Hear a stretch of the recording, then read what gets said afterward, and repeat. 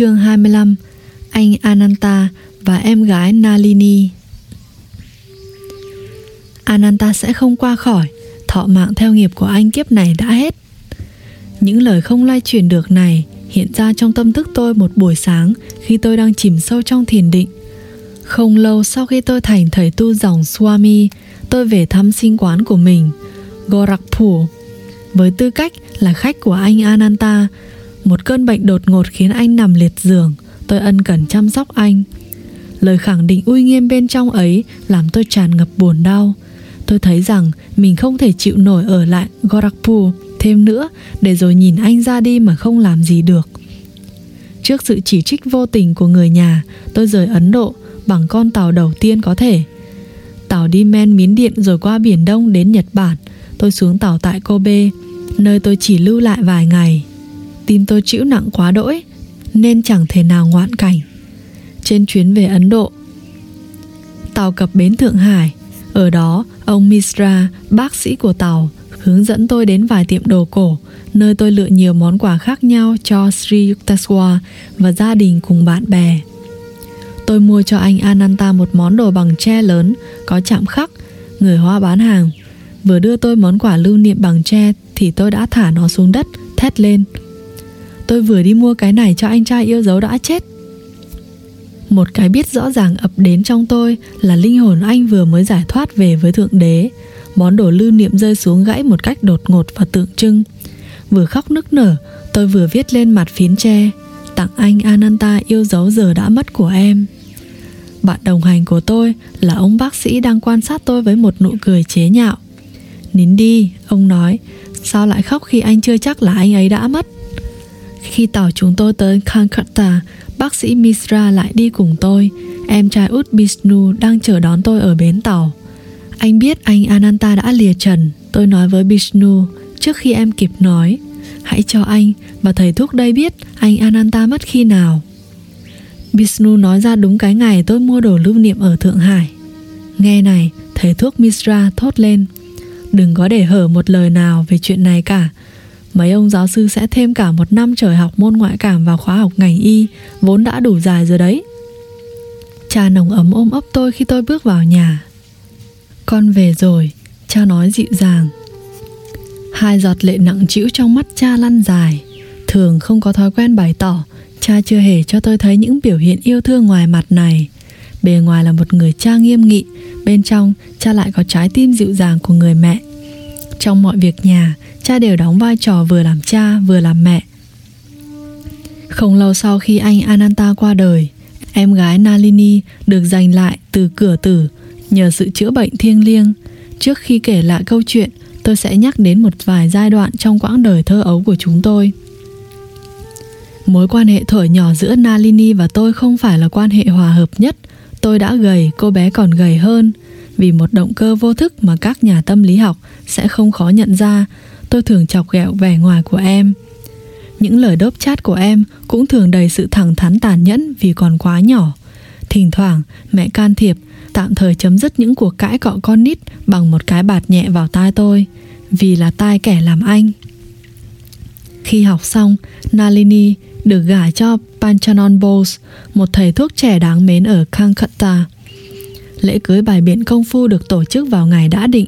Trong đêm tân hôn, tôi nhập bọn với một đám đông người thân đang hân hoan trong phòng khách nhà chúng tôi ở Calcutta. Chú rể ngồi dựa vào một cái gối gấm to thêu kim tuyến vàng, với Nalini bên cạnh. Cái sari lụa tím lộng lẫy, hỡi ôi, không che nổi vẻ gầy còm của em. Chú thích: sari, váy quấn rất duyên dáng của phụ nữ Ấn. Hết chú thích. Tôi nấp sau gối của cậu em rể mới, rồi thân tình cười toe toét với cậu ta. Mãi đến ngày cưới, cậu ta mới được thấy mặt Nalini, khi mà cuối cùng cậu ta biết mình nhận được gì trong trò xổ số hôn nhân.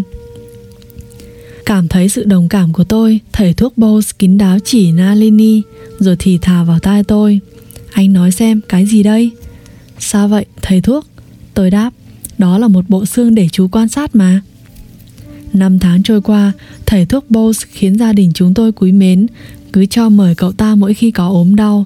Cậu ta và tôi trở thành bạn thân, vẫn nói đùa với nhau, thường là đem Nalini ra làm bia. Đó là một sự lạ của y học. Một hôm em rể nói với tôi, em đã thử đủ thứ với cô em gầy nhom của anh rồi: dầu gan cá thu, bơ, mạch nha, mật, cá, thịt, trứng, thuốc bổ. Nhưng vợ em vẫn không chịu phình lên dù chỉ 1mm. Vài ngày sau, tôi đến thăm nhà Bose. Việc tôi cần ở đó chỉ mất có vài phút. Mình sẽ về, tôi nghĩ, mà Nalini không hay biết. Ra tới cửa, tôi nghe thấy giọng em, thân ái nhưng ra lệnh: anh, lại đây. Lần này anh không lẻn em mà đi được đâu. Em cần nói chuyện với anh. Tôi lên cầu thang đến phòng em. Tôi ngạc nhiên thấy là em đang khóc. Anh thân yêu, em nói, anh em mình làm lành đi. Em thấy là giờ đây chân anh đã vững trên đường đạo rồi. Em muốn được giống hệt như anh. Em nói thêm đầy hy vọng: giờ bề ngoài anh cứng cáp, anh giúp em chứ. Chồng em chẳng chịu tới gần em, mà em thì là yêu chồng vô cùng. Nhưng cái chính mà em mong muốn là thành tựu trong giác ngộ thượng đế, dù là em phải gầy nhom và vô duyên mãi. Chú thích: vì hầu hết người Ấn Độ đều gầy, mập mạp vừa phải được xem là đáng ao ước. Hết chú thích. Lòng tôi vô cùng xúc động trước lời khẩn khoản của em. Tình bạn mới có giữa chúng tôi tiến triển đều đặn. Một hôm, em muốn được trở thành đệ tử của tôi. Cứ dạy em thế nào tùy anh, em sẽ đặt lòng tin vào Thượng Đế thay vì thuốc bổ. Em tôi vơ cả ôm thuốc rồi trút xuống cái cống bên ngoài cửa sổ. Như để thử thách lòng tin của em, tôi dặn em loại khỏi chế độ ăn mọi thứ cá, thịt và trứng. Vài tháng sau, khi Nalini tuân thủ chặt chẽ nhiều quy định khác nhau tôi đã vạch ra và đã giữ chế độ ăn chay bất chấp vô vàn khó khăn, tôi đến thăm em. Em đã một lòng giữ giới, phần thưởng cho em sắp tới rồi. Tôi mỉm cười tinh quái. Em muốn béo ra chừng nào? Béo như bà dì của bọn mình đã nhiều năm rồi chẳng nhìn thấy bàn chân mình ấy à? Không đâu, nhưng em mong được cứng cáp như anh vậy. Tôi đáp trịnh trọng: nhờ ơn Thượng Đế, vì anh vẫn luôn nói thật, giờ anh cũng sẽ nói thật. Chú thích: kinh điển Ấn Độ giáo tuyên bố là những ai thường nói thật sẽ huân tập được khả năng làm cho lời nói của mình biến thành sự thật. Những mệnh lệnh họ thốt ra từ đáy lòng sẽ trở thành sự thật. Yoga Sutra 2. Vì hết thảy các cõi giới đều được xây nên trên sự thật. Mọi kinh điển đều tán tụng sự chân thật là một đức hạnh mà nhờ đó con người có thể hòa điệu đời mình với Thượng Đế. Mahatma Gandhi thường nói: chân lý là Thượng Đế. Phấn đấu suốt đời Ngài là sự thật tuyệt đối trong suy nghĩ, lời nói và hành động. Cái lý tưởng Satya, chân lý, bao đời đã thấm nhuần khắp xã hội Ấn. Marco Polo kể cho chúng ta rằng người Bà La Môn không thể nói dối lấy một câu vì bất cứ điều gì trên đời.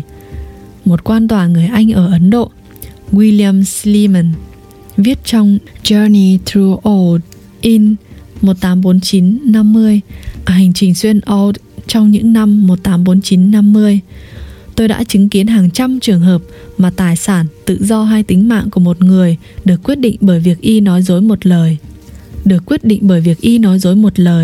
Vậy mà y vẫn không chịu nói. Hết chú thích. Nhờ ơn thiêng liêng, từ hôm nay thân hình em quả sẽ có khác đi. Trong vòng 1 tháng em sẽ nặng bằng anh. Những lời này từ đáy lòng tôi đã trở thành hiện thực. Trong 30 ngày, cân nặng của Nalini đã bằng tôi. Cái vẻ tròn trịa mới có khiến em xinh đẹp ra. Chồng em đâm yêu thương em vô cùng. Hôn nhân của họ khởi đầu một cách không may, hóa ra lại là hạnh phúc tuyệt vời. Từ Nhật trở về, tôi biết là trong lúc tôi đi vắng, Nalini bị thương hàn. Tôi vội chạy đến nhà em, và rồi thất kinh thấy em hết sức tiều tụy. Em đang mê man. Em rể bảo tôi, trước khi đầu óc đâm lú lẫn đi vì bệnh thì vợ em cứ luôn miệng: anh Mukunda mà có ở đây thì em đâu đến nông nỗi này. Cậu ta vừa khóc vừa nói thêm: mấy thầy thuốc khác và em thấy không còn một tia hy vọng nào nữa rồi. Sau một thời gian dài, nó vật lộn với bệnh thương hàn, giờ lại bắt đầu bị kết lị ra máu. Tôi cố làm đủ mọi cách bằng cầu nguyện, thuê một y tá người Ấn Âu, người đã hết lòng giúp tôi một tay. Tôi áp dụng nhiều thuật chữa bệnh bằng yoga khác nhau cho em gái mình. Kết lị ra máu đã hết, nhưng thầy thuốc Bose lắc đầu buồn bã: nó chỉ là chẳng còn máu mà ra nữa. Nó sẽ khỏi bệnh, tôi đáp lại quả quyết. Trong 7 ngày nữa nó sẽ khỏi bệnh thương hàn. Một tuần sau tôi xúc động thấy Nalini mở mắt và nhìn tôi với lòng biết ơn trìu mến. Từ hôm ấy em bình phục rất nhanh. Dù em đã có được lại cân nặng như trước rồi, nhưng em vẫn còn mang cái di chứng đáng buồn từ cơn bệnh thập tử nhất sinh. 2 chân em bị liệt. Các chuyên gia Ấn và Anh khẳng định là em sẽ bị liệt suốt đời. Cuộc vật lộn liên miên giành lại mạng sống cho em mà tôi đã trải qua bằng cầu nguyện đã làm tôi kiệt sức. Tôi đến Serampore cầu Sri Yukteswar cứu giúp. Mắt thầy bộc lộ một niềm thương cảm sâu sắc khi tôi kể cho thầy nghe cảnh ngộ của Nalini. Cuối tháng này thì 2 chân em con sẽ bình thường trở lại. Thầy nói thêm, bảo nó đeo trong người một chiếc nhẫn có hạt ngọc trai không đục lỗ 2 carat, giữ bằng một cái móc cài. Tôi phủ phục dưới chân thầy với nỗi nhẹ nhõm hân hoan. Thầy là một bậc thầy. Thầy dạy rằng nó sẽ khỏe lại là đủ rồi, nhưng nếu thầy quyết thì con sẽ tức thì đi mua cho nó một hạt ngọc trai. Sư phụ gật đầu. Phải, làm vậy đi. Thầy tiếp tục mô tả chính xác các đặc điểm thể xác và tinh thần của Nalini, người mà thầy chưa hề thấy mặt. Thầy, tôi hỏi, có phải đây là một lá số tử vi không? Thầy đâu có biết ngày giờ sinh của nó. Sri Yukteswar mỉm cười. Có một thuật chiêm tinh uyên áo hơn, không phụ thuộc vào sự khẳng định của lịch và đồng hồ. Mỗi người là một phần của đấng sáng tạo, hay con người vũ trụ. Ngài có một thân trời và cả một thân phàm. Mắt người thấy thể dạng vật chất, nhưng con mắt nội thể nhìn xuyên thấu hơn. Thậm chí đến cả cái mô hình vũ trụ mà mỗi người là một phần cá thể và trọn vẹn. Tôi quay về Calcutta rồi mua một viên ngọc trai cho Nalini. 1 tháng sau, 2 chân bị liệt của em đã lành hẳn. Chú thích: ngọc trai và các loại đá quý khác cũng như kim loại và cây cỏ được đưa trực tiếp lên da người, có ảnh hưởng điện từ đối với các tế bào cơ thể. Cơ thể người chứa carbon và nhiều nguyên tố kim loại khác nhau có cả trong thực vật, kim loại, đá quý. Các khám phá của các rishi trong những lĩnh vực này một ngày nào đó chắc chắn sẽ nhận được sự khẳng định của các nhà sinh lý học. Cơ thể nhạy cảm của người với các luồng sinh khí điện là trung tâm của nhiều bí ẩn còn chưa được nghiên cứu. Dù đá quý và vòng kim loại có các tác dụng chữa bệnh cho cơ thể, nhưng Sri Yukteswar còn có một lý do khác khi khuyên dùng chúng. Các bậc thầy không bao giờ muốn tỏ ra là những người chữa bệnh siêu phàm, chỉ mình Thượng Đế là đấng chữa bệnh. Các thánh nhân, do vậy, thường che giấu các khả năng mà các vị khiêm cung nhận được từ Thượng Đế dưới nhiều hình thức khác nhau. Con người thường tin tưởng vào những cái hữu hình. Khi mọi người tìm đến sư phụ tôi nhờ chữa bệnh, thầy khuyên họ đeo một chiếc vòng hay đá quý để khơi dậy đức tin của họ, và cũng để đánh lạc hướng họ khỏi chú ý vào thầy. Các vòng và đá quý, ngoài các uy lực chữa bệnh điện từ nội tại, còn có phúc thiêng kín đáo của thầy. Hết chú thích. Em gái nhờ tôi gửi lời cảm tạ chân thành đến sư phụ. Thầy im lặng nghe lời nhắn, nhưng khi tôi cáo từ, thầy nói một câu hàm xúc. Em con đã được nhiều thầy thuốc bảo là sẽ không bao giờ có con. Hãy cam đoan với nó rằng trong vài năm nữa nó sẽ sinh 2 đứa con gái.